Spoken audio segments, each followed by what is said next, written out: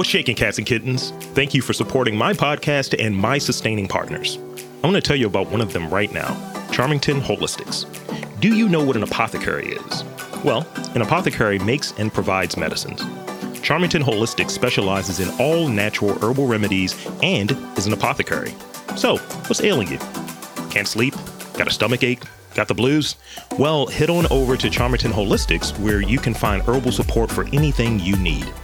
A personal blended tea, herbal tonic, and supplements can offer you an alternative to that Advil bottle, while an in-house herbalist listens to your needs as well.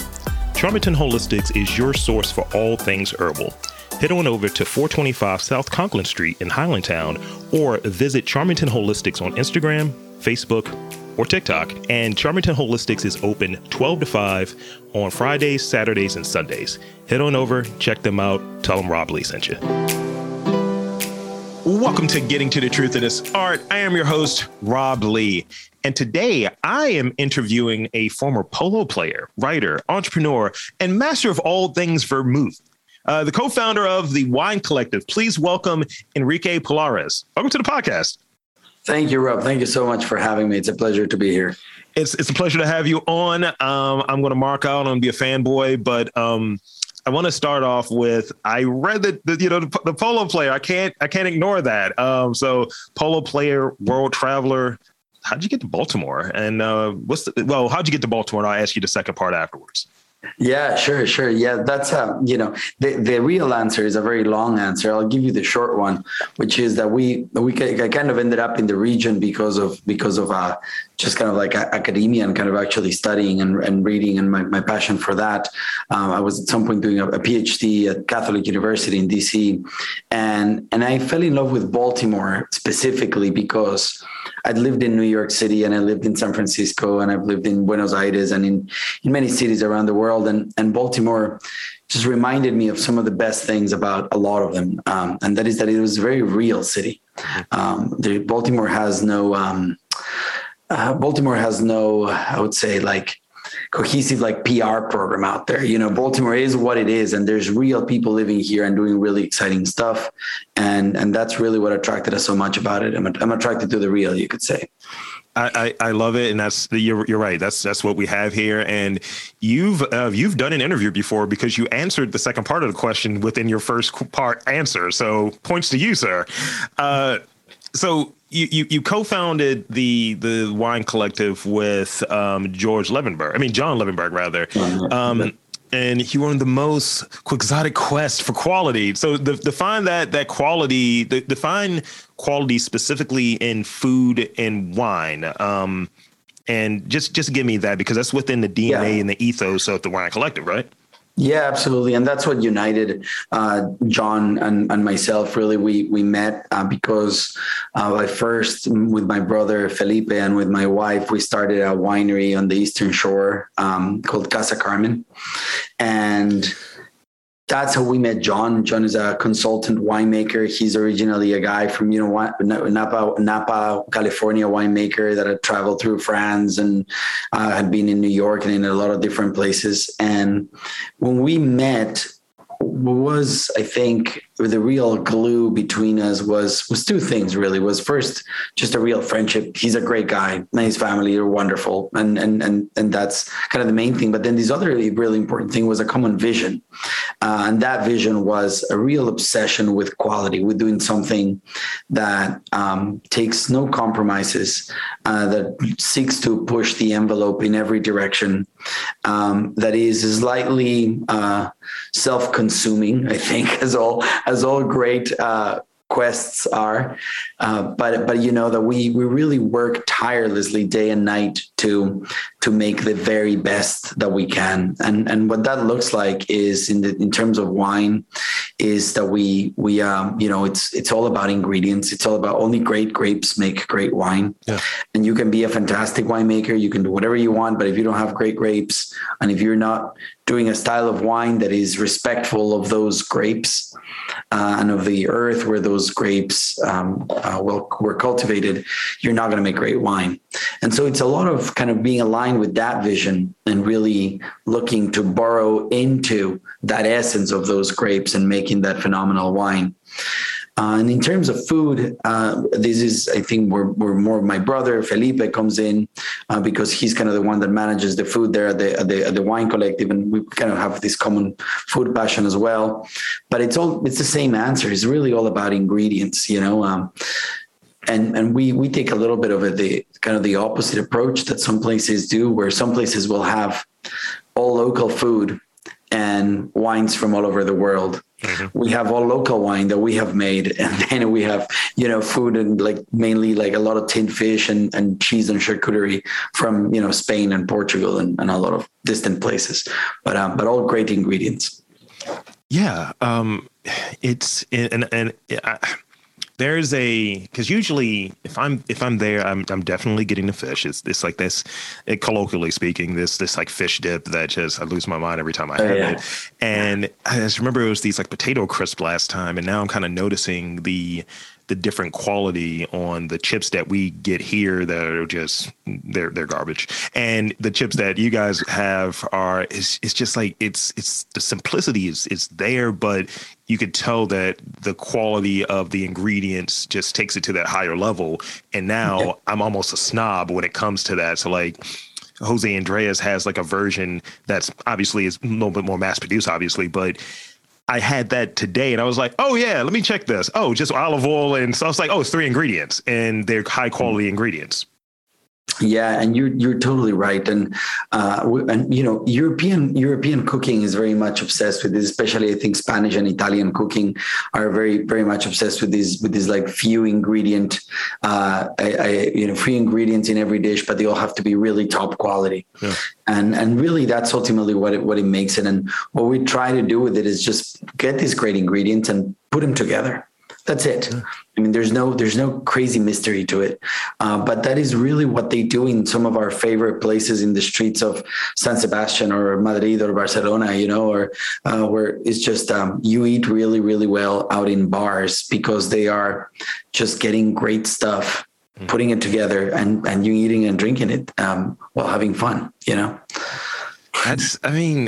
Look, you the Wine Collective is on my list. I have this. I've never been to Europe. My girlfriend has, but I've never been to Europe at all. Right, and she's been there a few different times, and whenever there's a really good kind of meal and we've done something that has culture and combines those things together, I'm like, and that's a European weekend right there. Hey, we're just watching tennis and eating like 10 fish, or we're having a conversation and having a nice beer and a library or something, but things that are kind of outside of the normal of the bar food and drink culture that's really here, but something that's more elevated. What Wine Collective fits within that, for me, that experience. Yeah. Yeah, no, totally. And I'll tell you what the cool thing about it is, and I guess the difference between us and say something like, the White Tablecloth restaurant or something like that, that can be also, very European, a lot of kind of the French tradition of cooking and all that stuff. But what we try to do is really, we try to bring these everydayness to it, where, this wine is the drink of the people. And in a lot of different cultures, and this type of food is as well. So we seek to make it. That's why we seek to make it casual and as accessible as we possibly can, while obviously paying everybody from the producers through the employees to everybody what we think is a fair share, and but it's ultimately unpretentious, and that's really what we always go for, which is focus on quality and things that are really wonderful, but that have no pretense to them, and that we can always. The most important thing is that we connect and that we have a great time. And the food and the wine are there to enable that situation. So, and I'm hearing that, and I say it very colloquially. The Wine Collective's creed is about community and breaking bread. Ultimately, so speak on the importance of the power of sharing a good meal and good wine with the comrades, with people within the community. Yeah, I mean, I think, I will sound maybe a little bit like a broken record with this, because I think people sometimes don't realize that the food and beverage industry is not an afterthought. Mm-hmm. It is not entertainment. it is the glue of society. If you look at all of ancient European cultures, they were all built around piazzas where people would get together, and or agoras in Greece where people would get together and eat and drink and converse. Yeah. This is how civilization began, European civilization, and it is similar in the Americas and everywhere, where you realize that the real things that are happening. I mean, like from the revolutions in the 60s, or all this stuff that that all the meaningful action, meaningful change, meaningful conversations, meaningful connections, they more often than not begin at a dinner table. Mm-hmm. Begin in a kitchen, in a bar, in a cafe, and there are places of active citizenship, where people are really, really sharing, and that's what's so hard about the last couple of years with the pandemic having hit that particular part of human life so hard that it's ultimately human connection, and places of food and beverage are where people really ultimately connect with one another, become humans in the most fundamental sense of just sharing and talking. And so at the collective, I think we have that as a kind of like forefront of our mission and our vision. And what we try to do is to provide a space for people to do that, and these means interacting with people all the time. This means, collaborating with people. This means, people walking in and saying like, "Hey, how do you make wine? Yeah. Can we do this?" And I said, "Well, yeah, absolutely. There's a way that you can do it." Or from with our vineyards, it's the same way. Like collaboration is in the very DNA of what we do. Mm-hmm. I don't know if we're going to talk about more of the vineyards later, but that's kind of like another, the whole thing is built on collaboration, and that's why we called it the Wine Collective. Thank you. Yeah. So speak on the concept of the collective and adjoining ancient traditions of the viticultural collaboration and producing Fin de Garage. What was the thinking there in bringing those two things that are kind of from different like eras, right? Bringing those two things together. Yeah, totally. I think that the old and the new are very similar. What is different is the stuff in the middle. Like organic food was always organic until it wasn't organic, and now it's organic again. Right. Right. And the same thing happens with wine and with a lot of industries where the way that things used to be made tends to be more natural, more closer to the earth and to a human scale.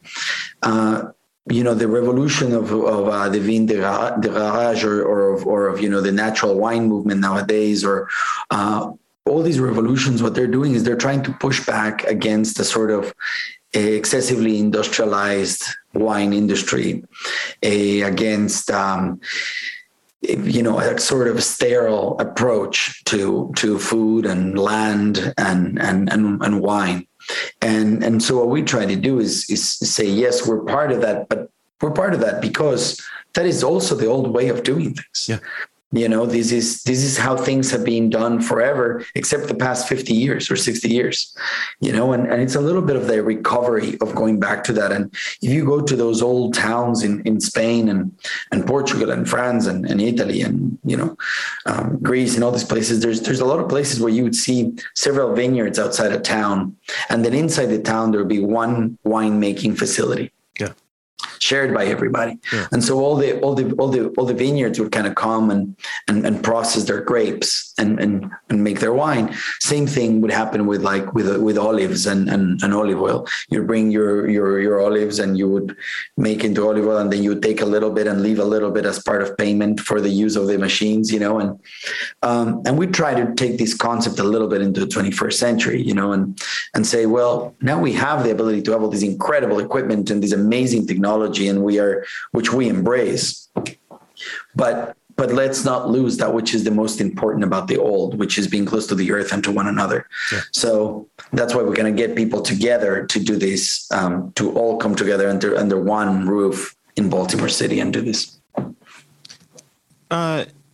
That's important. I think it's It's one of those things where I'll just say whatever the area is, let's say it's food, let's say it's culture, entertainment, things of that nature. I think you're very on point when you're saying kind of the stuff that's in the middle, like from earlier to the end, but the stuff in the middle is the stuff that's changed. And I think when you see it coming back, like let's say music for sake of argument, it'll be a period where it's like, I don't feel anything for this. I got nothing. And then it's like, it's not the way it used to be.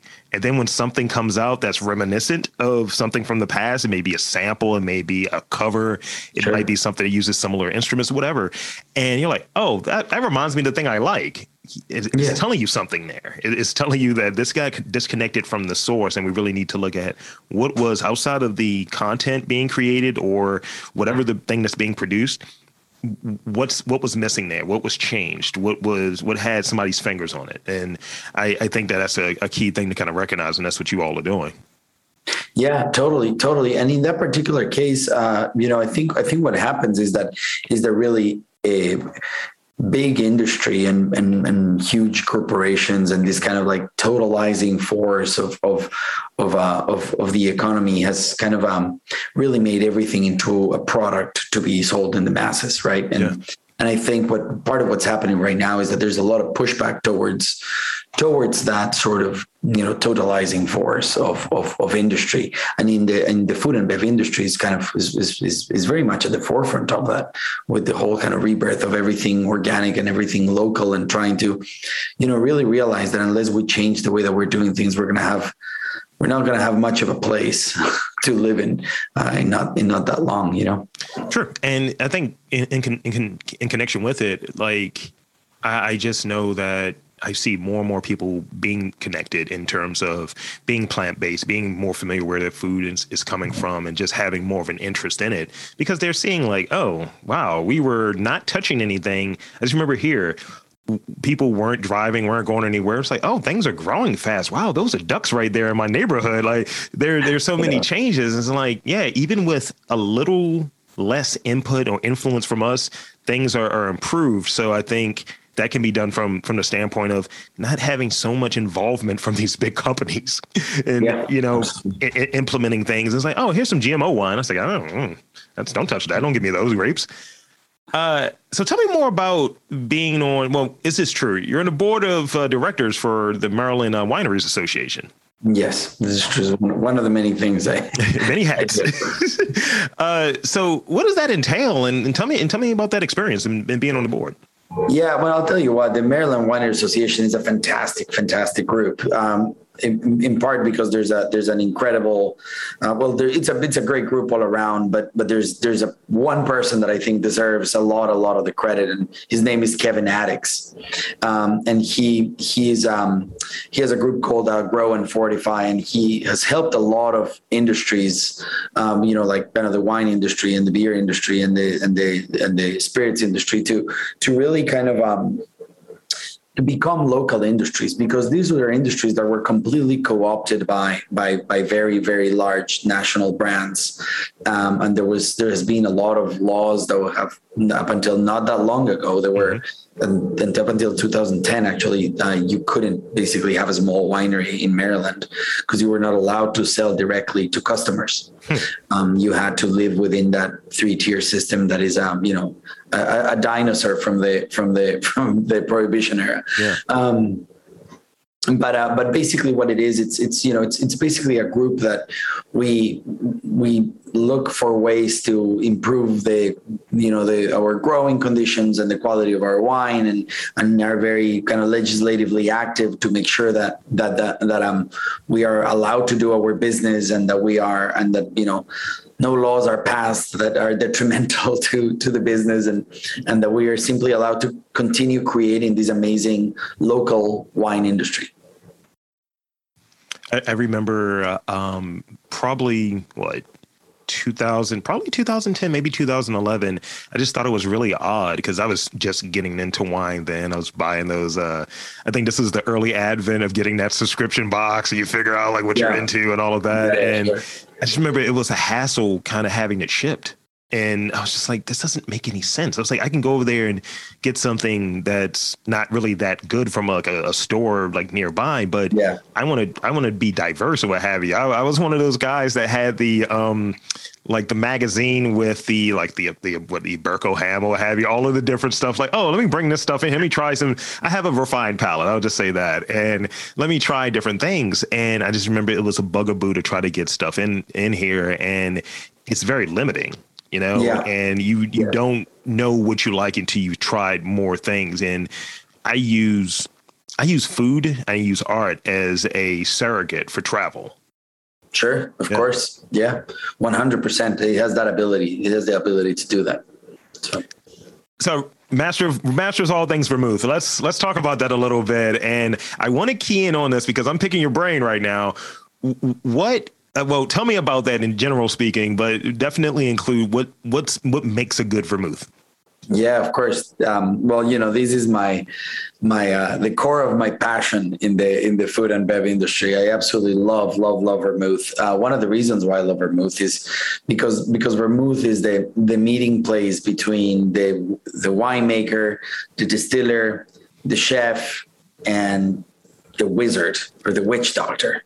It's like, because with vermouth, you're using all these herbs. Sometimes you really kind of go through kind of dark paths. Looking for all these medicinal herbs and all this stuff, but basically what vermouth is a fortified aromatized wine. So what you have is you have a base wine, and then you have a distillate, often of that wine.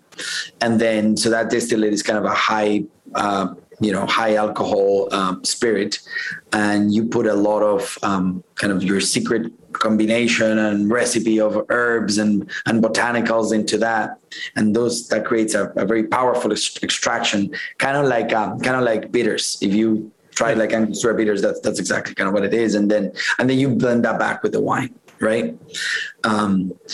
What makes a good vermouth is a perfect balance between acidity, sweetness, and bitter. Mm. If any of those things is out of whack, you have a product that is too much of something, and something that is too bitter or too sweet or too acidic. Nobody wants that. But when you have that perfect triangle, you really that balance does magic in your mouth. And what's cool about it is that you have all these layers in vermouth, right? Because it's wine, but it's also all these other botanicals that are added to it that are just create a sense of real transcendence in the palate. Yeah. that you continue to taste things, and you taste things that are in your food and that are in your wine. And, it really kind of unites all of these culinary worlds into one. You're making me a vermouth man. I the way you put it out, I was like, oh, you said that that was just great. It's just, are you under big vermouth? Are you working under vermouth? What's happening here? Yeah. And so vermouth is on my next to buy list or what have you. I've only had it. I haven't had it in a while. So I think as I've gotten older, I'm in my mid-30s now. I'm like, all right, I'm a little bit more refined, put on my ascot jacket and, be able to try some great vermouth. Yeah, but, one of the things that happens with vermouth is that often people, it is a wine, so you got to treat it as a wine, and it'll last longer once it's open, longer than a wine because it has a higher alcohol level. But it's also, sometimes people's only experience of vermouth is having opened a bottle of often cheap vermouth and having made a cocktail and then using it again like 2 years later after it's been sitting on the kitchen counter in the liquor cabinet, and it obviously has gone bad, So I think that's one important thing, which is that vermouth does have to be treated as a wine, more than as a spirit. Noted. Yeah. Yeah, I'm gonna be picking some up from, because I have a bottle of I know I have a bottle of wine from the Wine Collective in my home, so I'm gonna add a bottle of vermouth because I believe you all have some on site. Yeah. No, come on in. We'll give you. Well, we have our vermouth rosé, which anybody can get, but we're about to release in the next couple of months our red sweet vermouth, and okay. I might be able to sneak a taste of that for you. That sounds great. And you said the magic words because literally the only wine that we really drink at this point is rosé, me and my girlfriend, and she's the one that hooks me on it. So she's like, "Oh, is there rosé involved?" That's literally her energy all the time. Perfect. So let's talk about this combination here, right? Let's talk about it in terms of like a signature dish. So obviously you're doing just really great stuff, really getting back to source within food and bev. So what would that signature dish look like for you? And accompanying like drink? What would that look like for you within food and bev that maybe represents you? Like, what does that look like? Is it a fine vermouth and a dish? What does that look like for you? Yeah, totally. So there's this wonderful model of kind of type of place in Spain that is called the vermuteria. It's a vermouth bar. You go and you get you have a vermouth on tap, just like we do at the Collective. That's kind of the vibe that we try to communicate. But what's amazing about that is that it's a place that you're eating amazing tin fish and just, drinking bottle after bottle of cold vermouth just on the rocks with a splash of sparkling water, a twist of orange and an olive. And that, I think, paired with some, charred octopus, with anchovies, which are fantastic. We're big anchovy evangelists, and we've been known to convert many people because most people also haven't had very good ones, but it's another dish that's incredible and obviously just amazing cheese and charcuterie. Spanish jamon is the Italians will have to forgive me, but it's in a different category than prosciutto. I mean, we love it. We're like literally, we do our own version when we're doing the entertaining. We're very snobbish and, but we just know what we like. Right. And, I just remember it was one weekend where I know my girl had like a really rough week and I was like, all right, I'm going to go there. I went to some specialty cheese shop and I bought like $200 worth of cheese. I was like, I'm going to make you a charcuterie whole situation. And it's always a hassle because she's pescatarian. So it's like, all right, the ham is going to be for me. Yeah. So that's literally the setup these days. But which makes, I think, your space like very advantageous because it definitely hits our sensibilities. So awesome. I got two more questions before I get to the rapid fire ones. If you had the opportunity, who, living or dead, would you want to work with, whether it be, hey, we have this collaborative project we're working on, or, hey, you know what, this person has a really good take on food culture. I want to definitely pick their brain. Yeah, specifically in the food industry, because, I could also go kind of poetic on this one, and choose a few dead writers and philosophers. But in terms of food, I think like the Adrià brothers, Ferran and Alberto Adrià, which became famous for the restaurant El Bulli, and just kind of like completely revolutionized cooking, are some of, very much high up in the list. That's where Jose Andres got his early start and so on. I think there's something about, so I think probably I would pick those guys to kind of work with and learn from, but there's many others, Spain is really a hub of both very traditional and very avant-garde modern cooking. So you kind of find all those places there, and all around being completely obsessed with what's great in life, with food and drink. So yeah, anybody really. Wonderful. Now this is the last one. This is one of my new Baltimore questions. From your vantage point, what is one thing that Baltimore does exceptionally when it comes to that food, drink, and environment kind of cohesion? And what is something that you want to see improved? It's like we're looking at that, but we're not quite there yet. So what's something that we do well here, and what's something that you're like we can improve that? Okay, so this is a tricky one because I don't want to offend people, of course, but so I'll say I think there's something really special. Baltimore's food and bev scene is almost underground when you talk about it in the context of the rest of the country. Yeah. When people hear Baltimore, I think they often don't realize how phenomenal the food and bev scene is here. Places that are really, really special and doing something, truly fantastic. There's so many of them, and that have that their owners are working there every day, and really places that are as what I said at first, which is very, very real. It seems that people here are incredibly passionate. These are not large corporate groups that are, investing millions and millions of dollars into having, 20 or 30 restaurants, but they are really restaurants driven forward by people who are incredibly passionate, who are willing to enter these very unprofitable industry, all with the objective of really making something beautiful that people can eat and drink.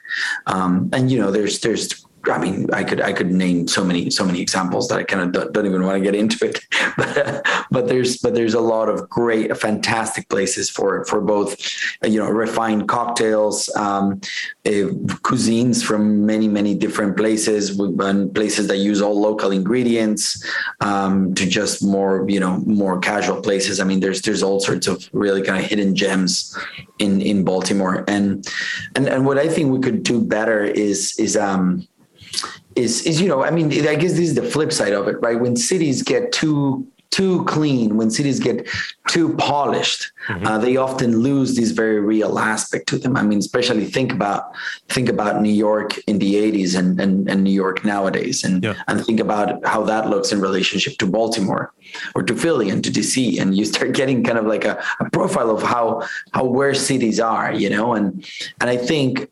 Baltimore, by being somewhat behind in that level of, I guess, development in relation to specifically to New York and probably DC is also more real. There's more stuff happening here that is not controlled by any corporate forces. But what we could do better is we could also clean up our act a bit sometimes, and have just a place that is very easy for people to come in and enjoy these secret food scene that we have here that is so phenomenal, that should be and is at the level of any of the best places in the country, the best cities in the country. Yeah, that's totally legit. Definitely with that comparison to just it's almost like the hipster version of a place. It's like, before it got cool, before they sold out and cut their hair. Yeah, that's right.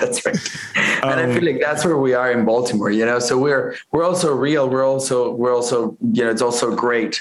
But at the same time, I think that everybody would be a little bit better off if just things were maybe just a tad better, Yeah. And I think just having that attention here is a piece of it, because a lot of times people see something and then it's hard stop, but nobody wants to really work to move it in that direction.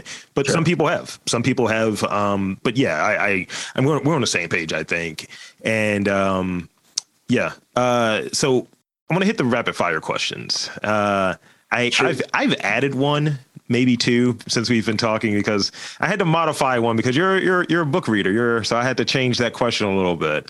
So the way that rapid fire works is just, you don't have to provide any extra context unless you really need to have that in there. But pretty much whatever you said the answer is what the answer is. It's like, look, all right, this is my favorite movie. I don't know what else to tell you.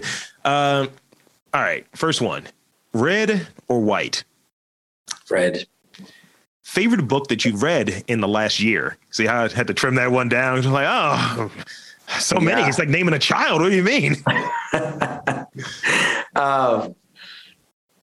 Grape Olive Pig by Matt Golding. Black truffles or white truffles? Black truffles. Favorite cocktail featuring vermouth? I think the Negroni is king, although there is one called Marianito Preparado, which is kind of like a Spanish version of the Negroni, which is basically a vermouth heavy Negroni. So I'll take that one. I'll take the Marianito. So the last two, so you're originally from Ecuador. Indeed. What's one Ecuadorian food that you would recommend to someone who knows nothing about the cuisine? of the best food in the whole entire universe, which is ceviche, fish ceviche. Yeah. Okay, you're selling a ticket right there. Now, I think everyone has a thing. This is the last one. Everyone has a thing that they say when they're drinking, like to your health, things of that nature. What is your kind of toast? What is cheers for you? What is your toast? Oh, that's an excellent one. I would just say, at the risk of sounding like a broken record, for us being together, blessed is a space between us that allow us to be together and to enjoy this company and to have this time where nothing can separate us. And that's what's so fantastic about any night and any table and any drink and any food, that it can be shared. That's great. I felt like I professionally wrapped that up right there. I felt really good about that one. So thank you for sharing that. So I'm pretty much out of my questions, but I want to invite you to plug away. Where can they stop by to have a drink? Try this very vermouth forward Negroni you're talking about. Maybe you can have that slid on there, and website, all of that good stuff. And thank you so much for being on the pod. Yes, of course. No, and thank you for having me. Really, it's great to be here. Thanks for also for noticing what we're doing, which I think is very special. It's a particular model, not just in Baltimore, but in the country. There's not a lot of places that are doing what we're doing. I mean, now you see vermouth bars popping up in New York and DC a little bit, but we really are ahead of the curve here, and I think that's meaningful, and it shows also the kind of people that Baltimore attracts. So thank you so much for inviting me. I would say in terms of just sharing with people, kind of our website is www.winecollective.vin, VIN, like wine in French. It's pretty easy. We can, you can go there and just order online. We do free shipping in all of Maryland and DC. So you can order your wine and wait a couple of days and it'll get to you. We have an awesome wine club where we do a pairing tasting dinners at least once a month with the winemaker, and you get to taste some like half fermented juice and a lot of really other cool things. You get to learn a lot.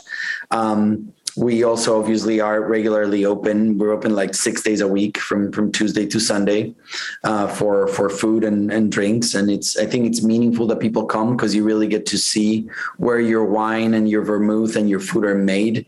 I get to, me or John or Felipe or somebody there can show you, right there, that tank is where this wine was made, and it tastes in this particular way because of this reason, and so on. And so it's not just eating and drinking, but it's a cool learning experience.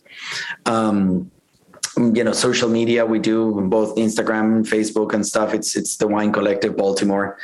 We communicate with our followers a lot that way. And I would say just kind of, join the movement and discover these crazy world of vermouth and aperitif wines in general, which is, it's really kind of a whole way of life. It's about being with friends more often, eating and drinking, perhaps less total amounts in one sitting, but more often, it's about just going out for one or two vermouths every day, and that will really increase your quality of life. And I think this is what people do in the Southern Mediterranean. And that's why they love it so much, but so just kind of invite everybody to really join the movement of vermouth and of the Wine Collective. I love to hear it. So thank you. And I'll do my sign off. So for Enrique Pallares, I am Rob Lee saying that there is wine, vermouth, good times, community in and around Baltimore. You just have to look for it.